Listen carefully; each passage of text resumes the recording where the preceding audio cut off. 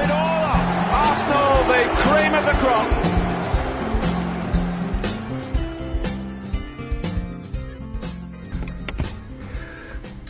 Welcome to the 156th edition of the Gooner podcast. This is your host, Kevin Whitcher, and we are recording this on the Wednesday evening after Arsenal won a record 13th FA Cup by beating Chelsea 2-1 at Wembley.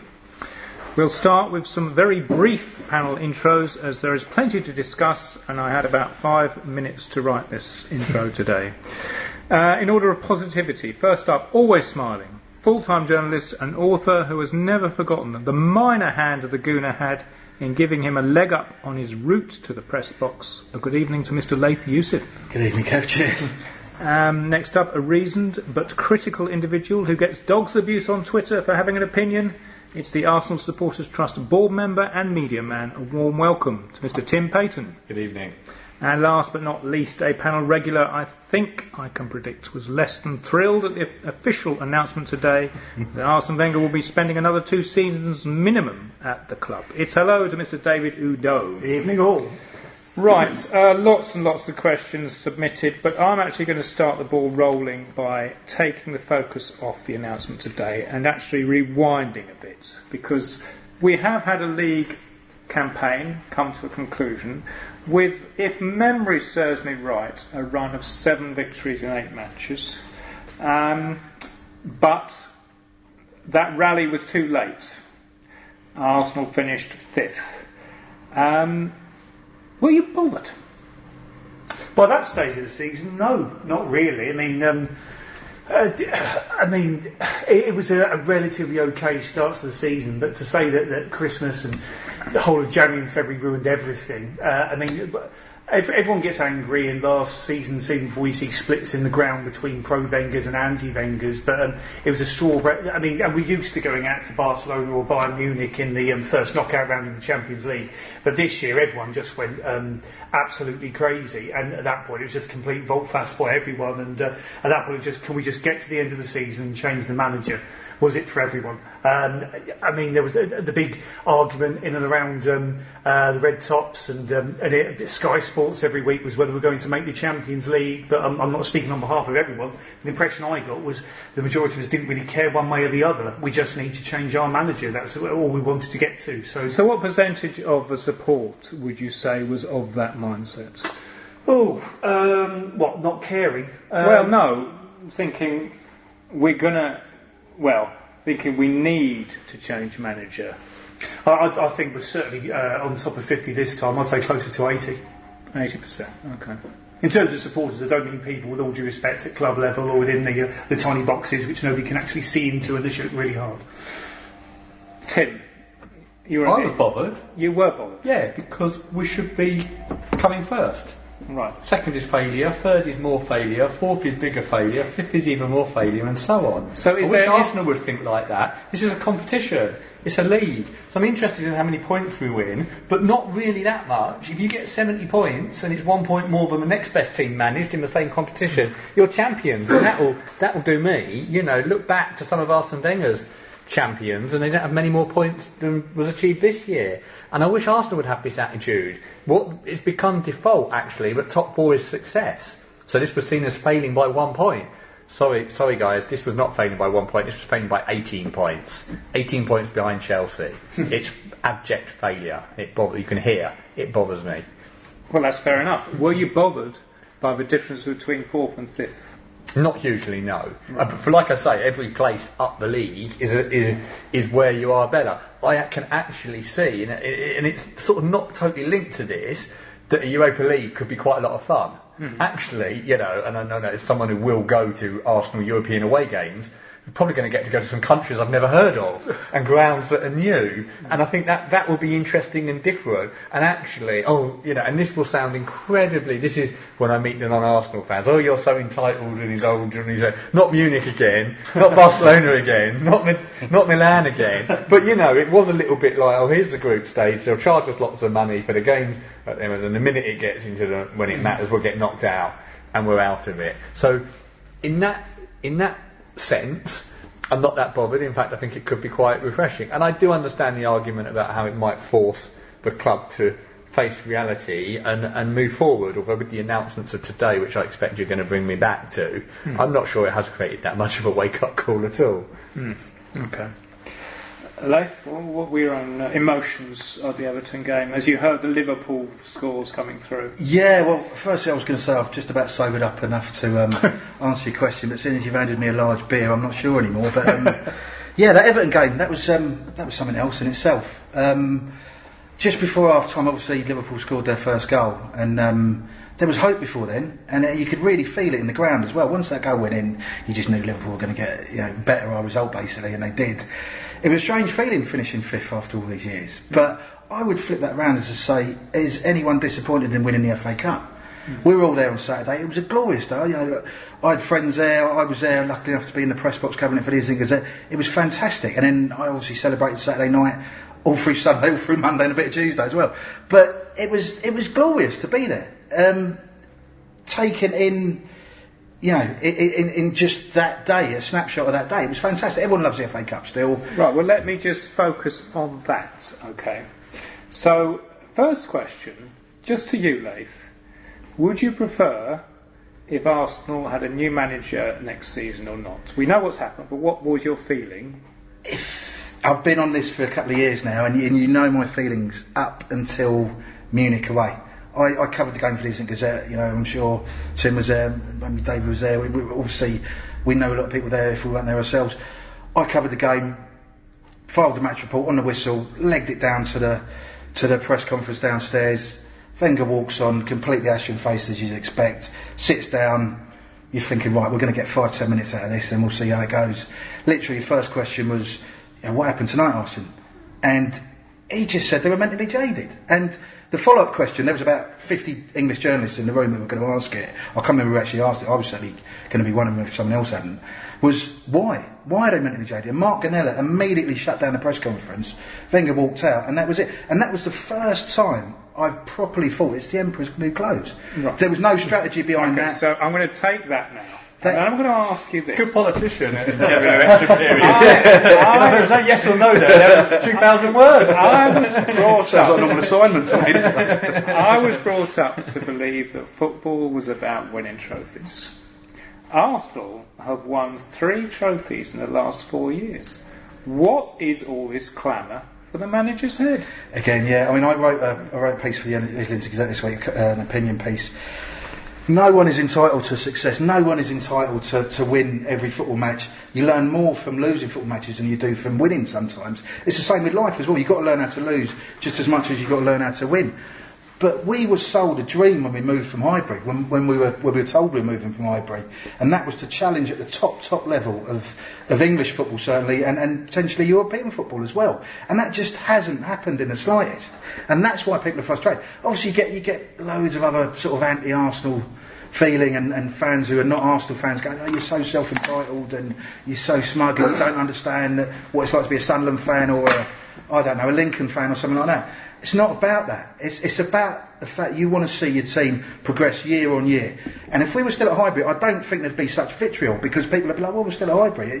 This is our home, this is what we've got. Obviously, we'd like to move on. But we were told that we were going to move on and win trophies, i.e. the Premier League and the Champions League. And that's just not happened. And that's why I think there's so much frustration. And the trophies are not equal in status. That's the key point here. There are 4 trophies. Mourinho, there are 5, sitting in the Emirates Cup. But we all know there is now a bigger gulf than ever. As much as the 3 cup final wins of the last 4 years have been good fun days out, and I've enjoyed them, I would sacrifice all 3 for 1 European Cup to get that style of badge. In fact, I think I'd turn that into the last 5 because it's not even comparable. And I loved Saturday. I think partly the weather, the performance, not expecting it against Chelsea, more than for cup finals for a long, long time. Yeah, absolutely. But what was interesting, because I'm not denigrating it, but what was interesting, I've got a few Chelsea mates like other people. They really weren't that fussed. They were annoyed their team hadn't played that well. but they were congratulating me. They were quite magnanimous about it. A team that wanted it more on the day. Why were they not that fast? Because 2 weeks earlier they'd done something 10 times the size of the FA Cup, and it's a little bit like the FA Cup is the icing on the cake, but Arsenal have got to start getting some fucking cakes again, and that, you know, and also the European Cup. And I do think that, you know, in our world we made the FA Cup huge, partly because it was a bit of a rebound from the failures of what really matters. Look at the teams that they put out in the earlier rounds. Look at where it's at. It's a good day out. You probably, if you win it, you get a nice hangover. If it lasts 3 days, it's about lunchtime Sunday and I'm feeling all right again. And so it is good fun, but I'm telling you, it's not what it's about, is it? Do you think the win on Saturday had any bearing on the decision of Kroenke, because that's what it came down to extend Arsene's stay? I'm not certain. I think it made it a lot easier. I think if we'd have gone down 3-0 rather than 1, and you know, the stadium would have emptied with 20 minutes to go, or Wenger had been booed or not felt all of that, I think it would have... I really do think you'll probably come on to this, that we had an incredibly close call on Wenger staying. I mean, the fact that it went until the Monday, the fact that it wasn't, you know, Kroenke had to turn up and overrule or adjudicate in it, shows how close run thing it was. And I don't know for certain, but I think that a cup final defeat would have made it very tough for Wenger to carry. Yeah, I agree. Can I just say, I mean, obviously covering Arsenal home and away, I'm in the press conferences after every game, you see Wenger there. From, I don't know, West Brom onwards, when we lost 3-1, the contract was on the table, and it's been on the table for a long time. Nothing has changed from, say, West Brom or even Palace in terms of that contract, as far as I know. Talking to people, talking to sources. It's the fact that you're right. It was they were just trying in the right time to announce the fact he was going to sign it, basically. But no. Wasn't the decision made on Monday? I don't think it was. You don't think it was? No. Well, why then, in that case, was Wenger so vague? You tell me. It's so frustrating sitting in there. Because I think it was withdrawn from being able to be signed, and I think, from what, you know, there were at least 2 board members that were quite adamant that he shouldn't have it and it should go. Sitting in those press conferences, he was doing that dance every game. He could, yeah, but he knew the contract was there. He knew it was down to him to sign it. It was just all about PR. If it had said, come into the press conference after Palace, after the worst performance in 30 years, and gone, you know, I've signed the contract. What would have happened then? But if it was all about PR, he has then gone on the record saying it was hugely destabilising to his team. Yeah, absolutely. And I'm sitting there when he says that, and I'm just going, how can he say that? So then he's not fit to be manager because he's tweeted a scenario. I don't know. I think it's slightly different to that. What was quite entertaining, and of course, look, all managers, if you find what they say one week and go back the next week, you can kind of unpick them. But on the eve of a cup final, I think he felt he was probably going to lose, and he said his future wouldn't be decided on the result of one cup final. At the end of the 90 minutes, didn't he say just play the tape to the board and that will tell them everything they need to know? Yeah. So he was actually completely two different straight positions. after the cup final when he came in. I mean, he's obviously quite, you know, we've seen him over the last 21 years. Sometimes when he wins a trophy, he's relatively magnanimous. He was really spiky when he walked in on Saturday afternoon and evening. He basically had a pop with the fans. He was going, I can't remember what the question was, but someone said to him, you know, what do you think about next season? What do you think about what's gone on? And he had a real pop at the fans. He was like, I don't mind criticism, I don't mind people saying this, that and the other, but when the game starts, you have to support your team. That was a real pointed... He does mind criticism. Well, he does, yeah. I'm sorry. Yeah. You know, I've got to interject there. The one thing about Arsene is he bristles when anyone questions him. Yeah, I agree. So he can't say that. He's been saying it. I'm sorry, but that's what we call BS in this business. Okay, well, let's just briefly sum up the end of the league campaign. So it's these 7 wins in 8 games. Arsene complained about other teams facing opposition that were on holiday. My thought on Arsenal's run at the end of the season was one team we played, Manchester United, weren't interested in the results particularly. One team were, which was Spurs, and the other 6 were either rubbish or their season was over. No. So you think that run actually gives us hope for the future? It's just so perplexing. I came away from Selhurst Park, which I think was the run started from there, and I'd never seen anything like it. in terms of, I don't think I can ever recall. They were chanting at you're not fit to wear and the they were shirt. chanting at the bus and at the bus. And the performance, I mean, I thought for the first time ever, I thought that was a dressing room that wanted the manager out. And I looked at it and thought, this team is going to reach the end of this. We might come 7th. You know, we're going to get annihilated in the semi-final.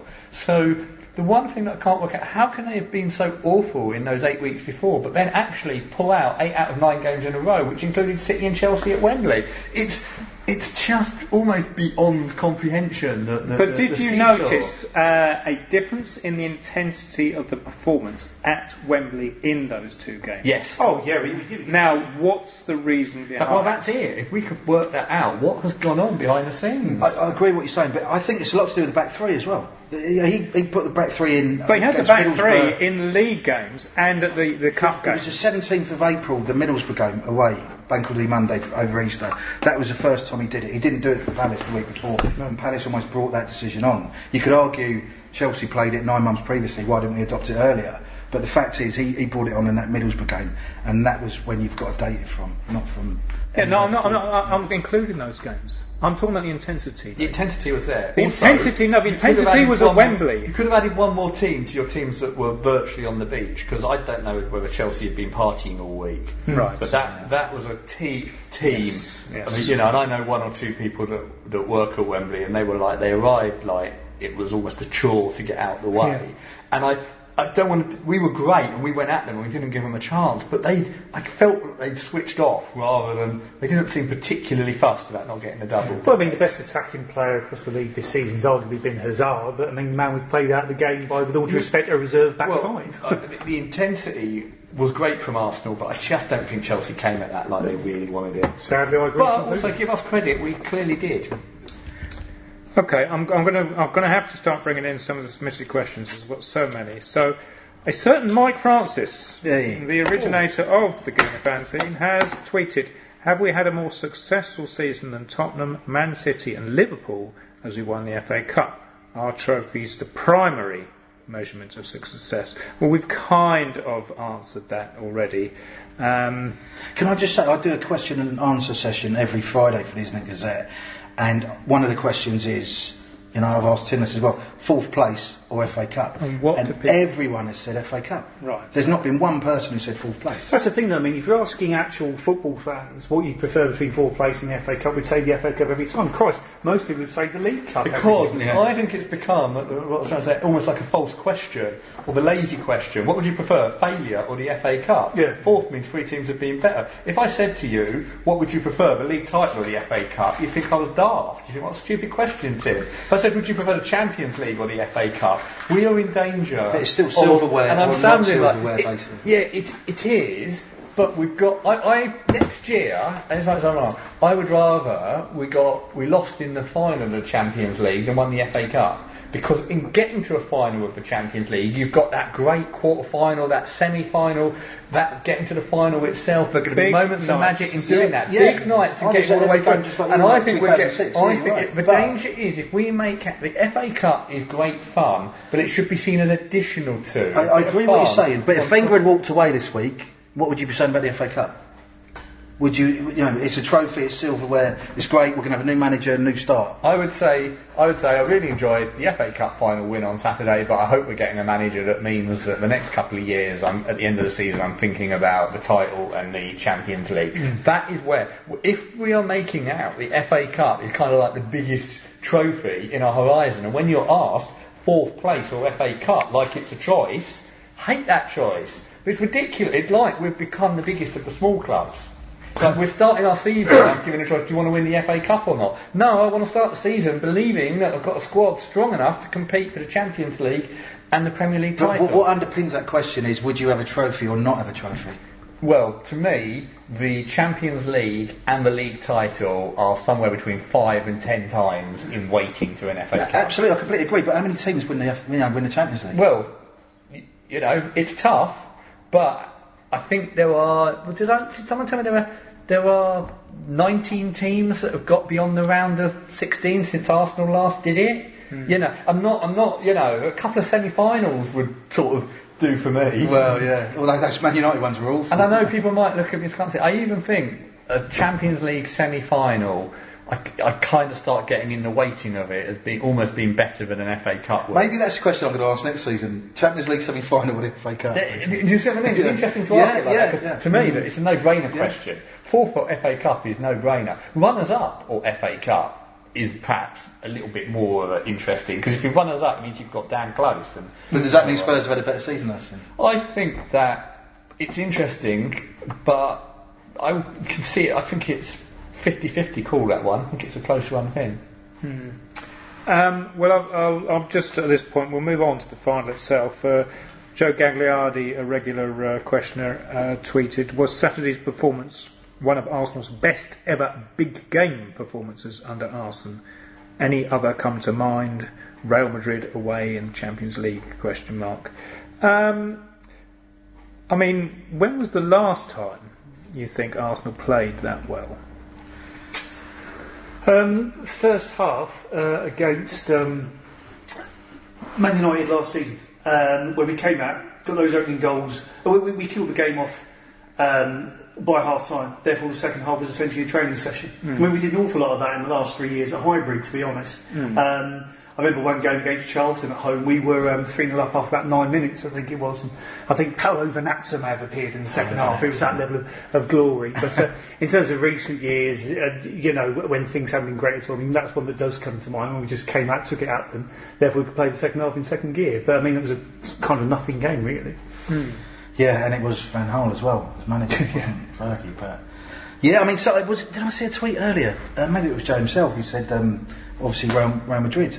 I was there. I'm sure you guys were as well. It was fantastic. You're talking about Champions League, runs. That was brilliant. That was when you knew Arsenal.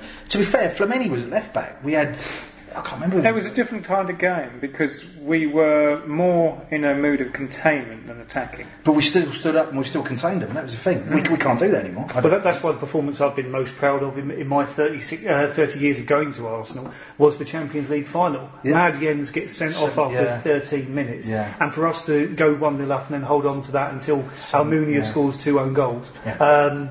I've never been... when the final whistle goes and you see all 10 of them flat on their backs, there's physically nothing more they can give. I've never been more proud in my entire life. Yeah, fair point.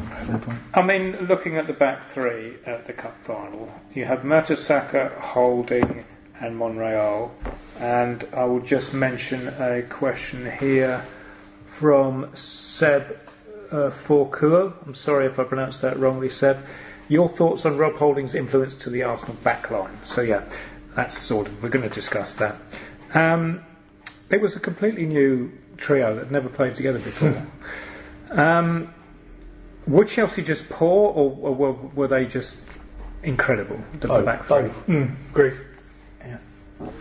Yeah. Some of the blocks they were getting in, some of the tackles, the spirit they showed, the positioning, the tactical awareness, the working hard as well, leaving everything out there on the pitch. It was glorious to see, allied with a bit of skill as well, a bit of. Does anyone attacking intent? Where's the other one? I had some 3, 4. So Walter Toft asks, will we keep the 3-4-2-1 formation? It really does give us a solid defensive platform to build our attacking play and seems to suit the squad. And Seb again asks, are you happy with 3-4-2-1 or would you like Wenger to tweak it to 3-4-3 with 2 out wingers alongside a central striker? I'm getting confused there because it's very fluid anyway. Let me put it this way. Are we going to see 3 at the back next season as a matter of course? I think so. I mean, it's what Wenger did with 4-2-3-1. Saw that Barcelona, Real Madrid had been doing it for about 18 months. Some of the teams in England started picking up, so that's the way to go. Although I'm correct in saying he still goes to these UEFA conferences every summer, these coaching things. I mean, it could be that one last summer, that was something that was promoted. And he was, trust me, 4-2-3-1, tiki-taka, that's all we need. And then he didn't do that whatsoever. Conte started doing that after we destroyed them at our place, and they turned into a fantastic side. And then after the horses bolted, we decided to shut the stable door and start doing it ourselves. So I think because it's the thing, I think it's quite obvious to be doing that. Yeah, I think he's very reactive rather than proactive, and It's just not. Why not adopt it in late autumn, early December when you see Chelsea, starting that phenomenal run of, was it 12, 13, 15? Well, I said I thought about that in November time, but I decided, it's in Germany, but I decided not to. So why he comes out with quotes like that? Yeah, just like when you talk about, I don't know, Ibrahimovic or something like, I could have nearly signed him. Nearly signed him. Oh, yeah, same as Messi, Yeah. What do we think of the goalkeeper situation? I mean, there are calls from some people to bring back Szczesny, who's apparently had an impressive 2-year spell in Roma. Yeah, apparently he has as well. But can I just say, I don't understand why he didn't pick Czech. Czech. Well, because the previous 2 finals, his policy had been to play the cupkeeper, and Ospina had lost out. Yeah, it's more a rhetorical question because I did have an idea about this thing about having cup final goalkeepers, which was the policy, which is we could have cup final managers. Who would you have for cup final? Well, no, Arsene Wenger could do all FA Cup games, and maybe we'll have a leg each for the Premier League and the Champions League. Because he couldn't argue, could he? Because it's his strategy. It's genius. That's genius. It's his strategy as well. No, clearly, and I mean, I don't like it, but it's done at other clubs now, and I do see the logic but the benefit of it is that you actually keep a better quality reserve goalkeeper throughout the season if you had a big injury. Because I think if you're going to keep someone at the level of Ospina, they're going to want to know they're going to get a minimum kind of 10, 12 games a year. Would you say he's a good keeper though, Ospina? Well, I actually think that Ospina would get into the first team of probably at least half of the teams in the Premier League. That's not enough to win the league, though. Oh, no, it isn't. But how good are you going to expect a guy? We're Arsenal. We should have the best keeper. Well, who is if you look at the reserve keepers at City, United, Chelsea, it's not easy. I mean, Chelsea's had a very strong one, but they've just sold him for a lot of money to Bournemouth. I do see the challenge there. I actually, from what I've heard, and I think goalkeeping is about maturing. I think it would be very interesting to bring Szczesny back as the backup, promising the Europa League, and the other cup games. That's a minimum of 10 games with the groups and what's coming up, and also get him to push Czech, because I actually don't think Czech had a great season. I think he had a great finish to the season. Yeah, fair point. Just with Ospina, I heard a couple of people talking about it in the weekend, and there was a theory that he was picked because he's quicker off his line. Basically, if Chelsea get behind our back line, certainly with Mertesacker, in the hard defence on Saturday, he was quicker at coming out. But I just don't like the rigid strategy. Oh yeah, you play cup games, you play league games. It's the end of the season. Ospina's going to be off. Why not play Czech? Well, in fairness, the 2 keepers who played in the last 2 successful finals both departed the club. Okay, Szczesny only on loan. Yeah. But that was their last game for the club, effectively. Yeah, it will be interesting to see if that remains Szczesny's last game. It's clearly almost contractual in the commitment given to the keeper. Almost contractual. And I'd rather there was more flexibility, and I would have picked Czech because I felt it was such an important game. Yeah, agreed. Ospina is almost certainly one of those going, we think. I would have thought so. I think the Chelsea goal summed him up in the sense that it was a good dive, but his arm wasn't long enough. Well, it nearly cost us. Absolutely. It nearly cost us because he should have done better on that. Okay. Well, we've got a question, and there's another on Seb actually, so there's lots of good questions from him. Monopolising things at the moment. Can you see Wenger finally bringing in a defensive midfielder, which is a position which hasn't been filled properly since Gilberto's departure? Or do you think Arsenal will persist with the very promising partnership of Xhaka and Ramsey? Now, on the final, both of those players had outstanding games, but to an extent, didn't really have to nullify Chelsea too much.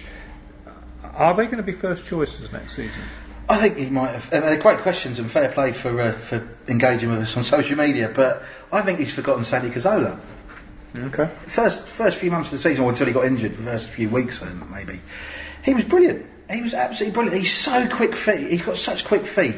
He can take a defensive position and turn it into attack in a space of a couple of milliseconds, basically, because of his quick feet and his vision. So he's got to be factored in next season. But if his injury's so serious that he's not going to start next season, or could potentially have an effect on his career, that's completely different. And then you've got Jack as well, Jack Wilshere. What's going to happen with him? Well, that is a very good question. Yeah, I've got to say, I shouldn't say this, but I talked to his agent the other day. I can't tell you anything that I said and he said to me, but I'd be interested to see if he comes back. You know, and we've obviously got Xhaka, who arguably had his best game of the season for Arsenal on Saturday. He was fantastic. Ramsey has a year left on his deal. Is that well? correct? That's another thing as well. We've got talking Wenger. How many players have got 1 year left? How many players?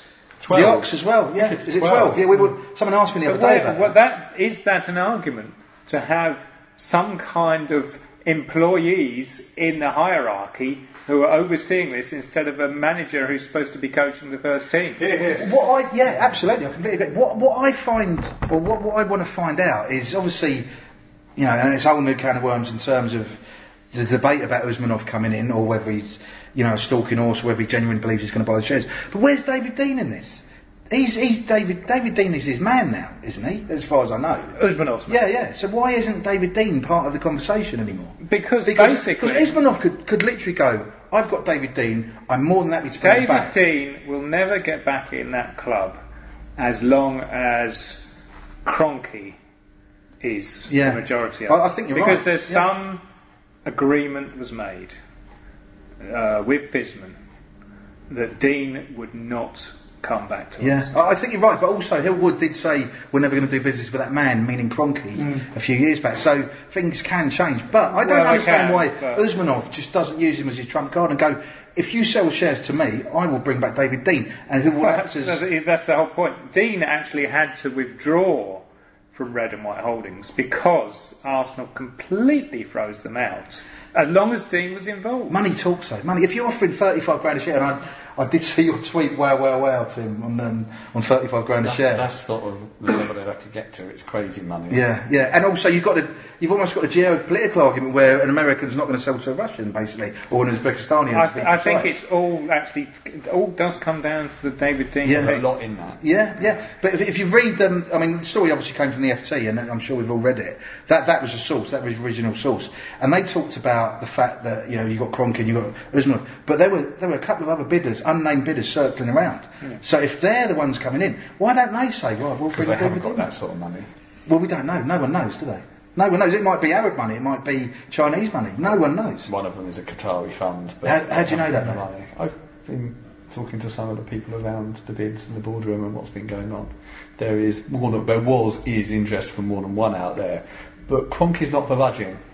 So Qatari money, though, they've got billions.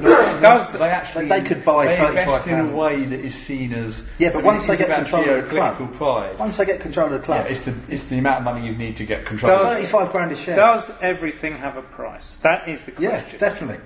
So there is a price at which Kroenke would sell. Definitely. Yeah. Whether or not anyone can pay it. Oh, well, at that level, there's a price that everybody would sell everything. But you're talking about astronomical levels. Someone's got it. So I'm going to go on to protests next because, I'll read the question out later, but because this is actually my question. Do you think, let's say things don't go well next season, okay? Say there are definite bidders lined up to make Kroenke an offer. The supporters have got the taste for chanting against Kroenke. We saw that at the Everton game. Do you think he can be influenced by a protest against him specifically? No. He's not there to hear it or see it. Right, okay, then I'm going to give you another example. He just doesn't care. Kroenke doesn't own Asda, but his wife does. Okay? Let's just say a protest was organised whereby Arsenal fans did not shop at Asda. Most Arsenal fans only shop at Waitrose anyway, Kev. You're really dreaming here. I love your humour. Do you think that kind of impact would actually ruffle any Kroenke? I think you've been drinking too much of the Kool-Aid, I'm afraid. Can you imagine Arsenal fans taking their protest to the aisles of Asda? I think, it's very, very hypothetical, and I don't think, in terms of even in the company structure, it would have an impact. The problem is, he lives in Missouri. The first time one of the reasons that the club is in the mess is the first time he met Arsene Wenger, this year to stitch up the deal to do 2 more years. But the first time he's spoken to him, met with him, or had any engagement with him was 2 days ago, at the end of May. No phone calls, no turning up, no support, no shoulder to cry on, no morale boost at all in all those other months. He's been to 2 Arsenal games this year. He's not going to care.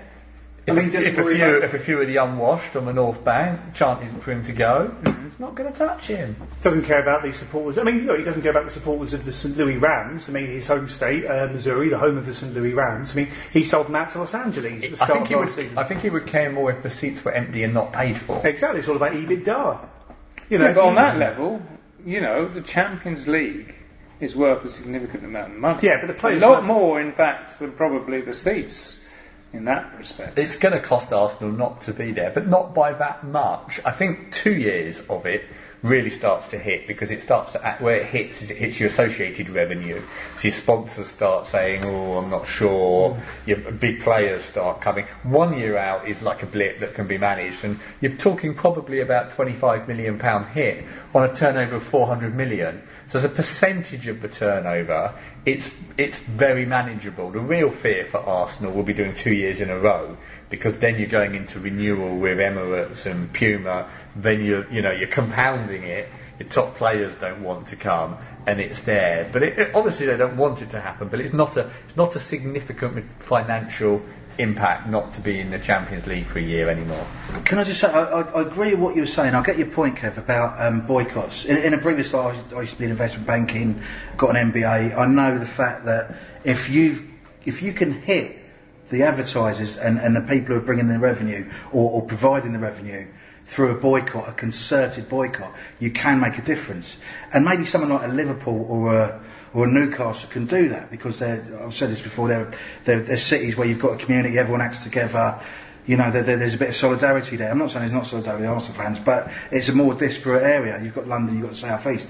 If there was a concerted boycott from every Arsenal fan on the planet not to buy a penny from the club, or even, I know I was laughing as well and it was a funny point, but to say, right, we're not going to shop in X shop, it might make a difference, because the bottom line is money and it is revenue. And also, if there was a concerted boycott, not different boycotts for different reasons, and boycotts that could turn into apathy, so you're looking at the seats going, is that a boycott, or would people just not be asked to turn up? So the Sunderland game comes to mind. If there was a proper boycott, that would make a difference as well, but there never will be, because of the people who've done the protest. Good luck to them.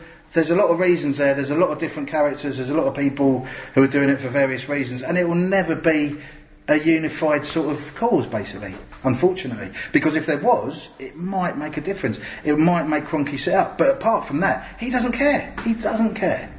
Okay, well, I'm going to bring in a listener question because of the Champions League issue and its impact. It's Anthony Glenn who tweeted, "Do the panel think Arsenal will get back into the Champions League again under Arsene now that every club has financial clout?" Now, Everton supposedly going to be be more and more. Yeah, but that's Moshiri, isn't it? He's come from Arsenal. It is Moshiri. It is Moshiri. I mean, Usmanov, who knows? Maybe behind Moshiri, Usmanov may contribute. We don't know. But the fact is that the TV deal for Premier League has basically made the gap between the top and bottom clubs a bit. Well, there are 6. Do we include clubs. Everton? I was going to say 6, and Everton potentially able to break in there. I mean, and then Everton are still operating on a wage bill less than half Arsenal's. But you've got the X factor, like, okay, they might not win the league, but you might have a team like Leicester have a good season. It's really tough. You've only got the 4 spaces, and for much of for all the talk about Arsene Wenger living in poverty, he was always in the top 4 spenders with kind of wage bill and transfer accumulated, and he's been really clever at playing I was working in poverty. Yes. The fact is, at the Emirates Stadium, he increased his wage bill significantly compared to staying at Highbury because he was collecting an extra £60 million in gate receipts. It's a myth. What he'd be more sensible doing is saying he got outspent by Chelsea and Manchester City, which is actually true. You know, it wasn't his budget that went down, but now it's really tough. It's like musical chairs.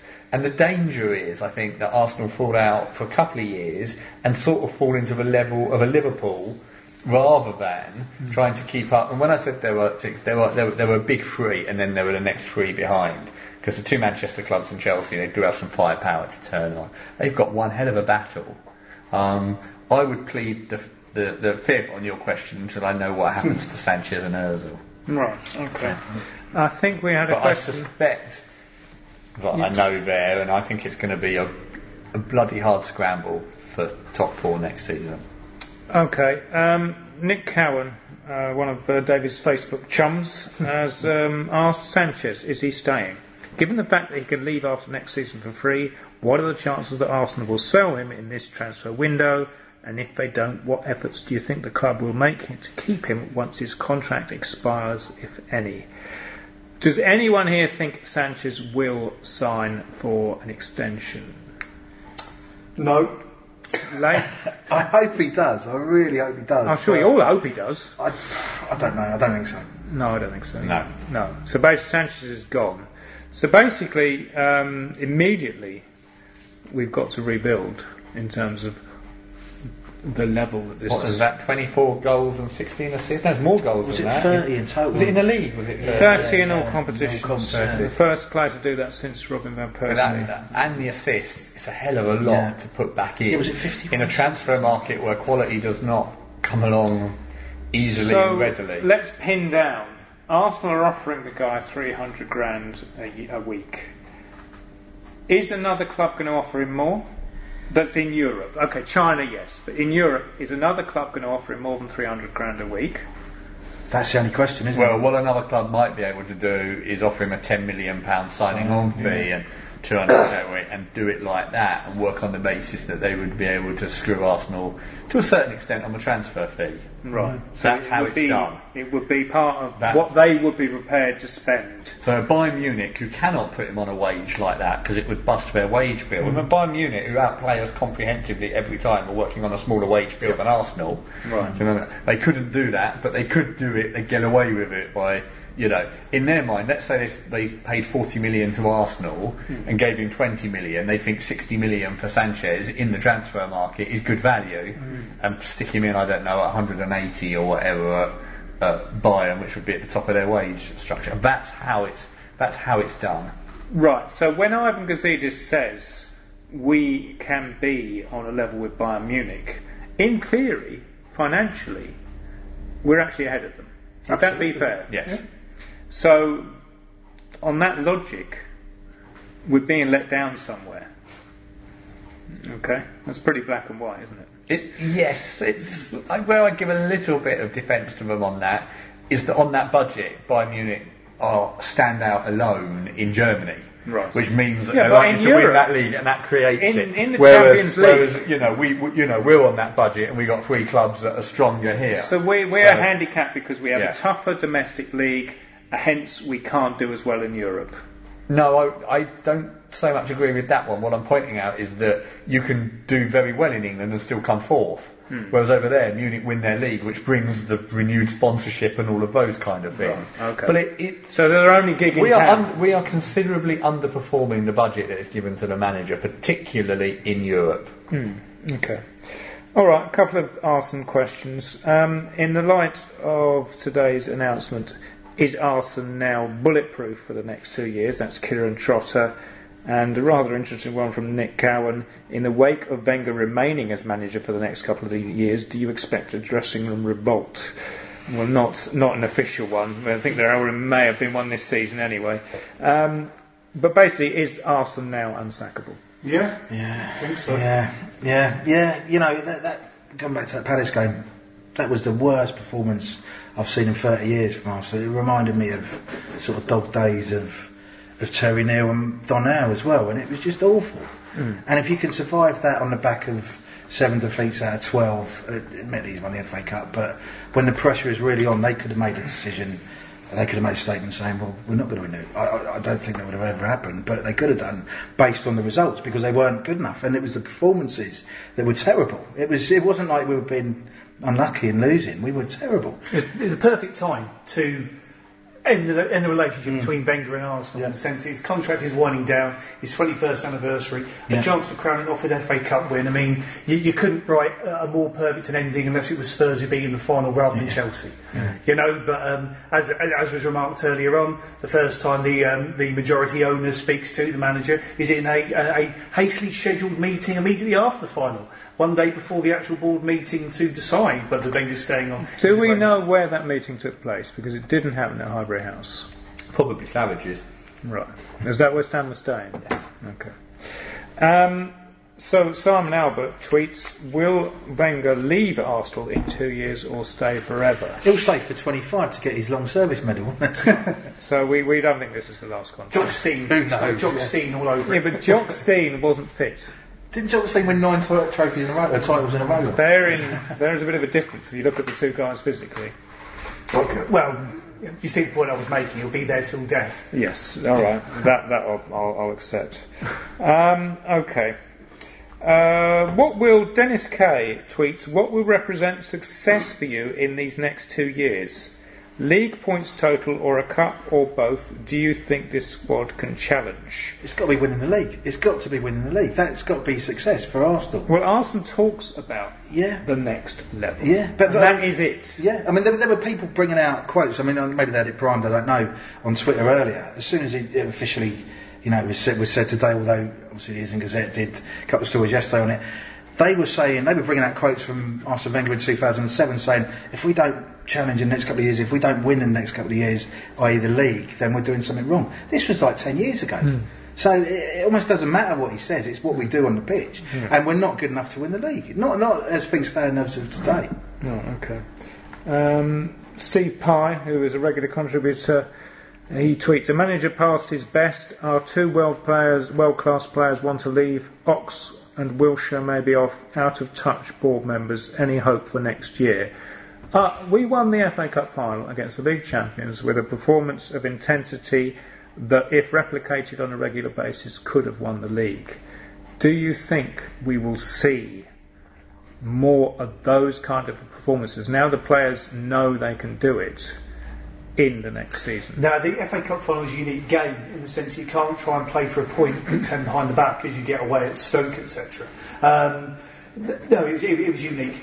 I mean, if that was first game of the season, us versus Chelsea, and we come out and throw everything at them, go 1-0 up, Chelsea will quite happily just soak up our attacking after that and try and make a goal on the counter-attack. Whereas because it was the FA Cup final and their season is only 90 minutes long within that game, they had to come at us and then they scuffed the equaliser they did. So, whilst it was a brilliant performance, I mean, it was what it was. It was a one-off game. But yet the players have it in them. No, I mean, they've now got 3 months off. You've got to ask why psychologically they are not able to use that intensity of performance on a more regular basis. Yeah, absolutely. The height of our powers, Invincibles, you could argue from 98 to 2006, we used to laugh at teams like Spurs because they'd get so up for a big game. And we'd invariably beat them, but occasionally they would beat us. Maybe not Spurs, but other teams. It's a sign of a team lacking in mental toughness to get up for a massive game, whether you win or lose, to get up for that game and not do it consistently. And that's what we've done that's what we're about. We need to do that week in, week out to win the league. And those players just can't do that. Why? I don't think it's the players. The buck's got to stop at the manager. Mm-hmm. It's got to be motivation, it's got to be tactics. You could argue tactics prior to the back three. It's got to be just the whole package, basically. And that buck stops with Wenger, basically, and we're not good enough under him to win the league. Okay. Unless we get the marching band on the pitch before the game, and the marching to abide with me in that 10 minutes before kick-off. Get the players in suits going out on the pitch, wave at the family. By the way, I disagree with the question. I don't think Ozil will be going anywhere this summer, partly because I don't think there's anywhere for him to go. One of my fears has been Sanchez will go, and that will mean Ozil will get given a contract bigger than he deserves because he'll play. We can't afford to lose both, and Arsenal have got to watch that. He's a great player, he deserves a good contract, But and what a silly world we live in, where I can say 200k a week I think is right, 300k a week is crazy. I mean, they're both crazy amounts, aren't they? For kicking around a bit of leather. Absolutely. But you know what I mean by that. I can also see the potential that Ozil winds it down. Oh, so he doesn't sign but plays out the last year, and then he gets a big pay. Then gets a big pay deal, and also the choice. Because I think, it's interesting. It might be 2 or 3 years too early, but he'd like to finish in Turkey, wouldn't he? Yes, it just seems so. Regular contributor Simon Rose tweets: Have all the protests and protesters now been well and truly gazumped? Could anyone or anything be held to account going forward? I think we've kind of answered that one already. So Simon, thanks for that. All right, let's just play Fantasy Island. Okay, I've got a question from Kyo Dash, who says, I cannot go through another 2 years seeing the same result as the past 13. What is the difference Wenger is going to make? Is Arsene capable of actually changing himself to get more out of his team? No. And he's 67, 68, and good luck to him. But what 67 or 68-year-old will suddenly go, do you know what? I'm going to change the methods I've used for the last 20 years in my career, in my job, in my profession, and try and adapt. No, when he first came to English football, he was brilliant. He was revolutionary. He brought so many things into English football that deserves for his memory and him to be lauded forever in terms of English football. But from 2006 onwards, he's regressed, and he's regressed the club as well in terms of challenging for the top honours, which is the Premier League and the Champions League. So no, unfortunately, no. Okay, let's talk about fan unity, because obviously there's been a big divide in the fan base. Now, Brian Dawes has written for the Gooner for many years, and I know he's quite passionate. This is quite an angry email he sent, but I'm going to read it out. And I'm going to answer it, and then Tim will answer it, and also you'll see why.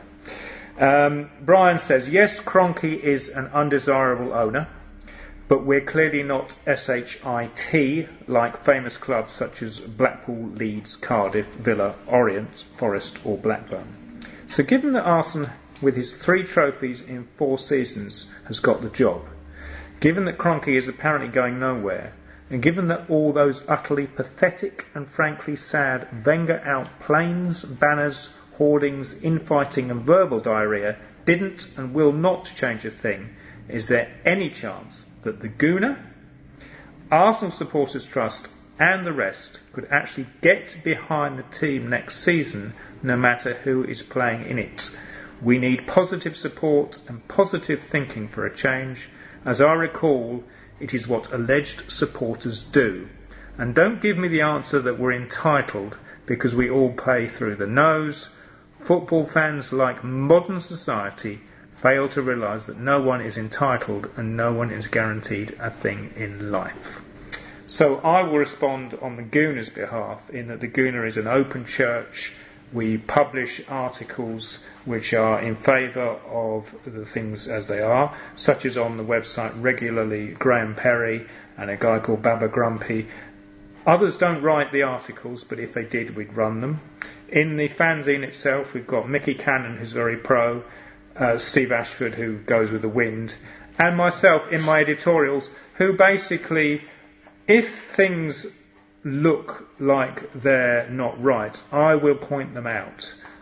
But I will never not support the team in that respect. But the Gooner is an open forum, and it will publicise, for example, the protest movement, because, it is a section of Arsenal fans that have an opinion and want change and are doing something about it. And I'm not going to ignore that as an editor, but at the same time I will also give air to those of the opposite view. So it's up to the people who like what's going on at the club to write in, and they will be published. As for the Arsenal Supporters Trust support the team.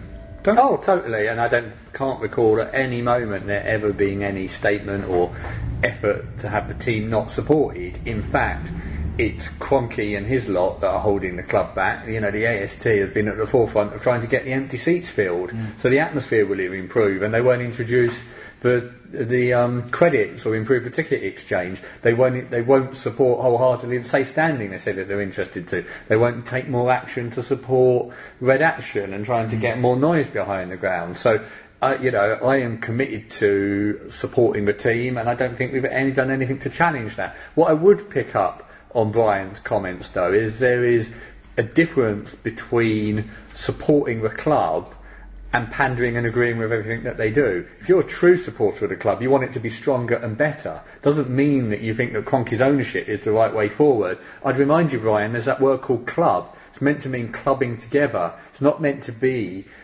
taking hold of something and actually describing yourself as an investor.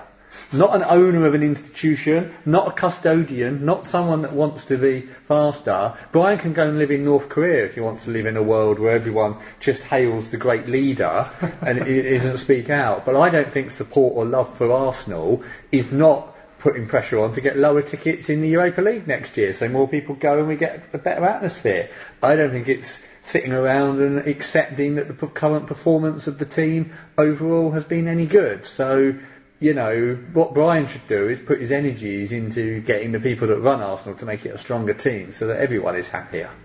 Do we think next season, now the Wenger issue's been settled, now I think we all understand that Arsene isn't going anywhere and never will unless there's something changing above him. Do you think the infighting will continue? Can I just say, first of all, well said, Kev, and well said, Tim. Completely agree with everything you say. And from an Islington Gazette point of view, we get behind the side as well, but it doesn't mean slavishly following the party line, basically. In terms of next season, it just depends how they do on the pitch. That's the bottom line. It's all about results. Yeah, it's all about results. That's all that matters. If we win our first 10 games of the season, there won't be one protester outside. Mm-hmm. If we lose 3 out of 10, draw the other 2, protesters start welling up again. It's all about what happens on the pitch, and that goes back to the manager and the team. And if the manager does well, the team does well, club does well. And the only protest I've seen during games, when the away fans turn, something is really up there, and that happened at certain games. But at the Emirates, the protest, and it got to extraordinary levels. The protest was often 10,000 people leaving their seats empty, and at 1 or 2 games it got up nearer 20,000. That's a protest, and it might not be a lean forward, deliberate protest. It's a changing fan base that says, "Oh, you're not very good at the moment. I can't be asked. I'm not going. So I don't enjoy watching you anymore." And that is protest, and there is a huge amount of it going on, and I think we'll see record empty seats at games next season. Yeah, interesting. Particularly, I can say that partly because there is this new thing called the Europa League, which is being forced on the season ticket, and whereas I might enjoy turning up to watch the Finnish champions for the first time ever, I feel, wow. Have you been researching them already? It's the only team that Finland I know. That's a real saying, rather than you just clear your favourite. There were going to be 30 to 40,000 rattling around in that stadium for those group stage games. Wow. Okay, I will just mention a question from Sarah, whose handle on Twitter is @sarah.honey. You got a phone number? Is there anything player focus that can unite fans next season? I think we covered that by saying winning games. She's also asked, has fan muppetry this season ended any hopes of safe standing sections? I don't think the muppetry to which she refers, presumably the protests, is going to make a blind bit of difference to that. Do we think we will see safe standing within the next 5 years? No, because it's not what ultimately middle class families want. It's what football fans want, and the two are not completely mutually exclusive. I'm a little bit more optimistic. I've been in meetings with the Premier League recently discussing this, who are having an open consultation on the issue. They have got some clubs pushing them quite hard. Indeed, Chelsea and Spurs are both pushing quite hard because it's like a decision in time to build it into their new stadia. I tell you what, some of what Spurs are doing with their stadia is going to embarrass us with the effort they're making to make it fan-friendly. The one-tier cop behind the goal, the efforts to relocate people sitting next to each other. They've partly had the experience of watching us not do it particularly well. And, and that's partly, that's not totally a criticism of Arsenal because we went first and got there. But there is a genuine debate about introducing it, and actually one of the things they're looking at, which you could say, well, it happens now, but it's what they call approved standing, which is just where you're allowed to stand in seated areas and you're not kind of heavily stewarded, which is sort of an extension of what you have there, and move up to safe standing. But we did a big survey, the Gooner supported it and others in promoting it. It was the largest ever survey of supporters at any club. I think more than 8,000 responded in all during the season. It had 97% in favour. So if Sarah would like to see fans united on something, I think we found it, 97% in favour. Don't get Arsenal fans agreeing on anything in that number. Let's bring back safe standing to English football. And I think there's a 50-50 chance by 2020 we'll see it. 50-50. Yeah, I think if you look at teams like Celtic, they've already got that in place. Works very well. Yeah, works very well. You know, we've been to the Munich Stadium, the Olympic Stadium Munich, been to halfway around Europe. There's a lot of teams that do it. Well, let's face it, well. there are sections of the Emirates where people stand every game. Yeah, so if you don't agree with it and you think it's wrong, don't come to the Emirates because something illegal is happening. Yeah, and it's actually more dangerous if you stand in front of a seat than stand in front of those. Yeah, it is because you tend to stand on it and fall off. Yeah.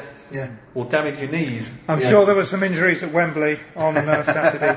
I nearly had my glasses broke. That's another story. We need to hear more about that. And they actually almost went to the lower tier. But that's another. I managed to avoid that. Just read out a couple of joke tweets from Well You Say That. Are you surprised that John Terry didn't put on an Arsenal kit and join in celebrations on Saturday? My understanding is he was in fancy dress as Gunnosaurus. Did anyone see how gutted he looked in that photo as well? Yeah, it was just like that. That's his legacy. That, for me, is John Terry's legacy. What a way to go.